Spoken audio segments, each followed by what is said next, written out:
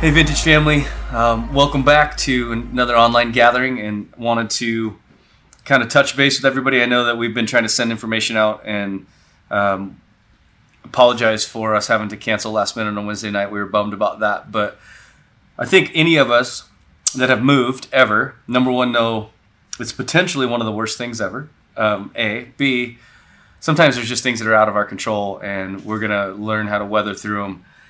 It's interesting that we're in this position because what we're going to talk about in this session really, I think, plays into how we go through difficult seasons. We're closing out chapter 1 in James. I think chapter 1, if we just wanted to put like a big overarching idea around it, chapter 1 is really about the disciplines we are to have as disciples, the things we are to practice in our life to follow Jesus. Or a friend of mine out in Oregon pastors a church, and I love it when he says it this way. He just says to learn how to walk in the way of Jesus.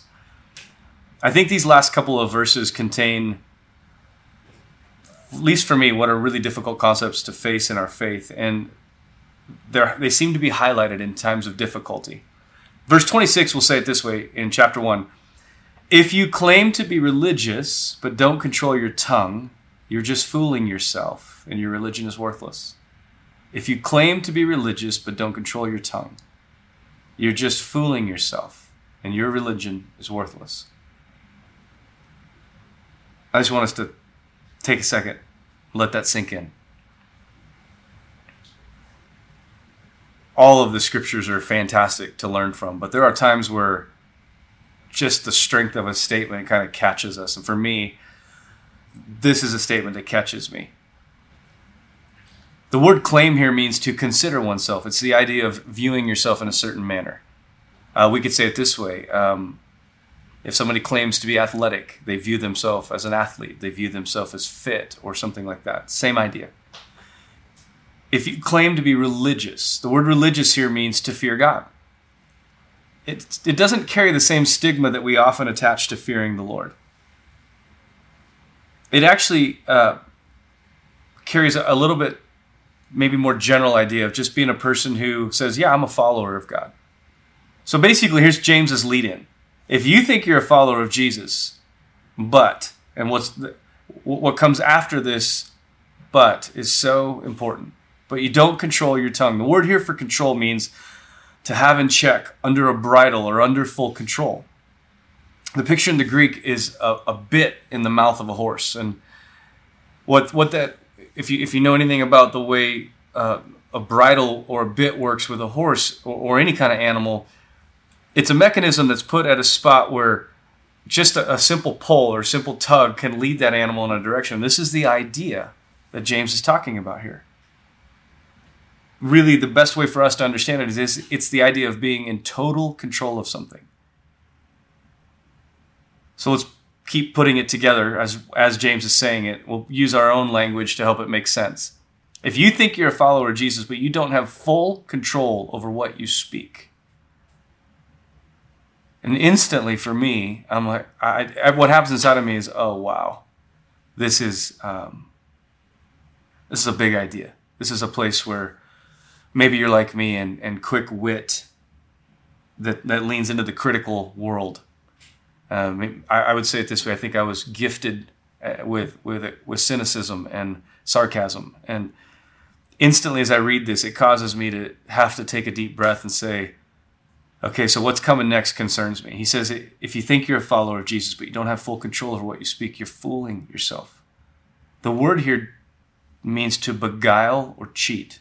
It's a much bigger word than fooling, the way we would use it. It's a word that means deception, to undermine something.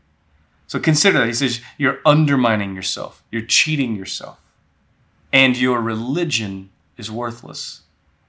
The root word here for worthless is to be devoid of force.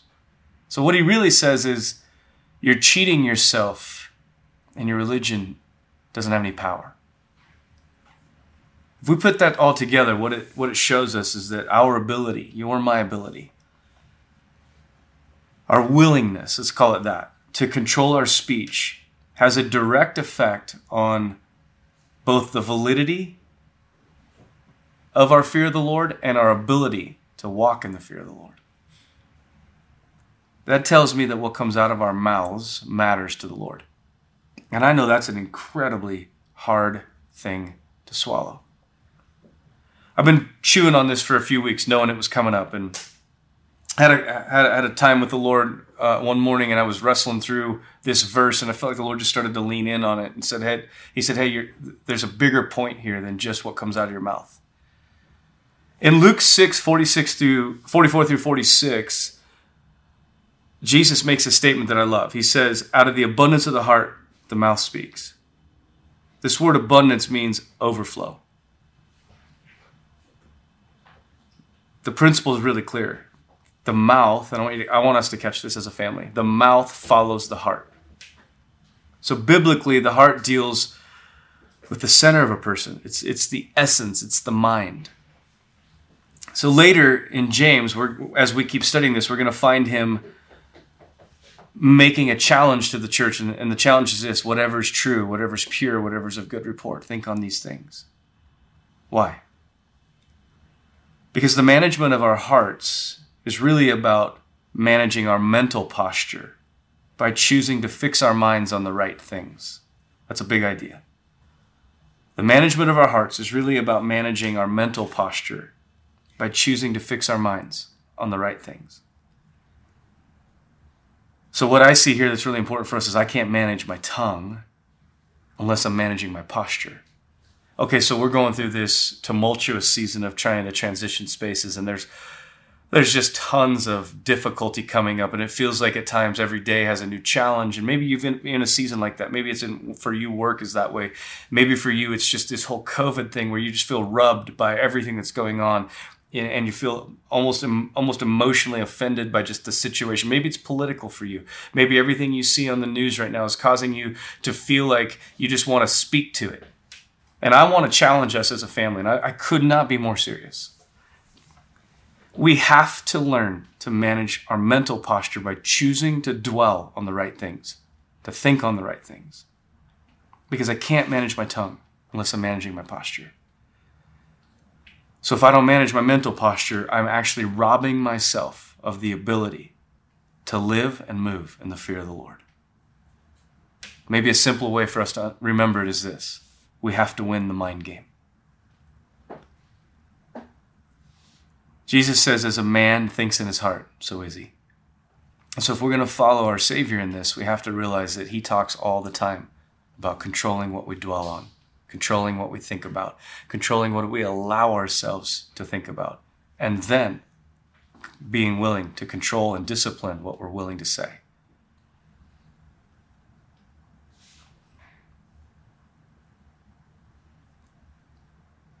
What I see in this verse is a very specific focusing by James, because he moves from this generalized statement of obey the message of the gospel to the theme of the mouth. And that tells me that my ability, your ability to control our mouth gate, let's call it the mouth gate, the things that come out of it. That's probably the place that I'm most likely to forfeit my fear of the Lord. Maybe you can do this with me. I did this week. If you step back and ask yourself, if I was the enemy, if I was the devil, where'd be the easiest place to hurt the church? I would love to suggest an answer that we might not want to hear. The easiest place to hurt the church is with its mouth. And so my heart cry for us is that we as a people get alone with Jesus, begin to cry out, and have the courage to discipline ourselves so we can learn how to put on the divine mouth of Christ, where I'm only willing to let the things come out of my mouth that honor him, that build. I cannot explain to you how much I feel the weight of this personally. This is just a massive challenge. It's not that we're wrong to see things that we want to speak to. I know there's a lot going on in our culture right now that we want to speak to, but maybe we should view it through a different lens. Maybe the lens is, am I willing to forfeit the control of my tongue because of my irritation at what I see or my opinions? I might want to suggest that controlling the tongue isn't just about what we say, it's about actually what we communicate. All forms of communication, whether it's Twitter or Instagram or Facebook or being on the phone with somebody or shooting a text or an email, that what comes out of us, the communication coming out of us, matters deeply to our Savior. And so James will finish out chapter 1 with verse 27. He says, pure and lasting religion in the sight of God our Father means we must care for orphans and widows in their troubles and refuse to let the world corrupt us. So he leaves this long dialogue about the way we are to follow the Lord and the things we are to watch for. And he says, look, this is what's pure. This is what's going to last. This word pure and undefiled means without blemish. It literally is to be perfect without a mark. When I first read through this and was studying through James chapter 1, my first thought was, this seems really grossly out of the logic pattern that he's been addressing. Why would he put this here? But the word religion, as I broke it down and studied it, actually means external observance. It's a word that points to the lives we live outside of ourselves. So it points to the way the world views our life. And it's a word that puts the focus on, I'd like to say it this way, how we live in the marketplace, how we live in Fort Collins, how we live in Loveland, how we live in Windsor, how we live at Colorado State University, how we live at Fort Collins High School, how we live in the population. And I would love to suggest there's a reason that James adds what I think at first was a strange sentence here. I think he's trying to communicate a very real consequence that the lack of personal discipleship can have. Because all through chapter 1, he's dealing with personal discipleship and really what it looks like to live the life of faith. And so here, I think he sums it up and says, I want you to understand what's at risk if we don't discipline ourselves as followers of Jesus to live the way he says to.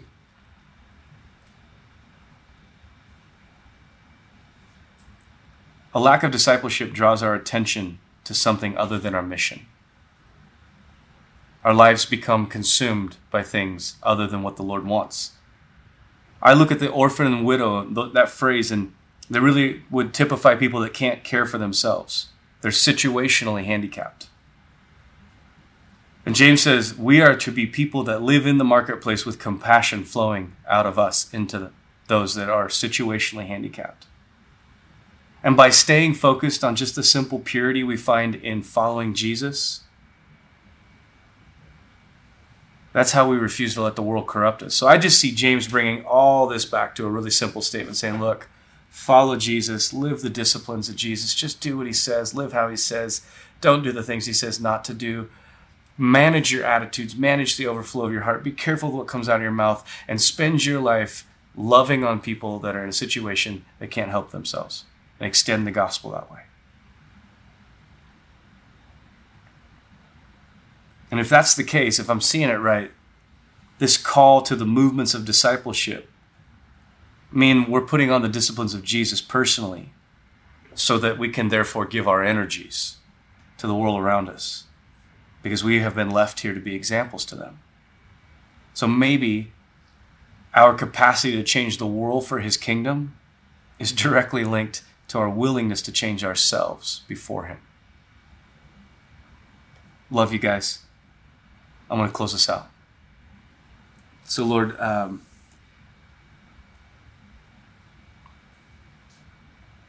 feel like every week we dive into James and there's just this weight and this conviction and this sense of almost heaviness at times about what it looks like to really follow you. And so I don't want to leave us in that place, but Jesus, instead, we just want to lay before you this idea of learning to control our posture and set our minds on you. Holy Spirit, this week, would you draw our hearts? Would you invite us? Would you whisper? And just in those moments where we're losing perspective and we're losing focus, would you just invite us just to fix our eyes on you, to discipline ourselves, to just not let it come out of our mouth, that negative thing, that critical thing. And Lord, this week as we walk around the city and we go to work and we're just in all the different places that we're going to go, would you begin to highlight those people who are in situations that they can't really help themselves and give us opportunities to step into that pure, undefiled religion. Lord, in all of this, we trust you. We trust you with this process we're in as a family, kind of in between homes, excited about what the future holds, but trying to figure out stuff in the midst of this pandemic season. All of that we just lay before you and say, we want to come back to the simple beauty of just being in love with you and following you. May your face shine upon us this week. In Jesus' name, amen.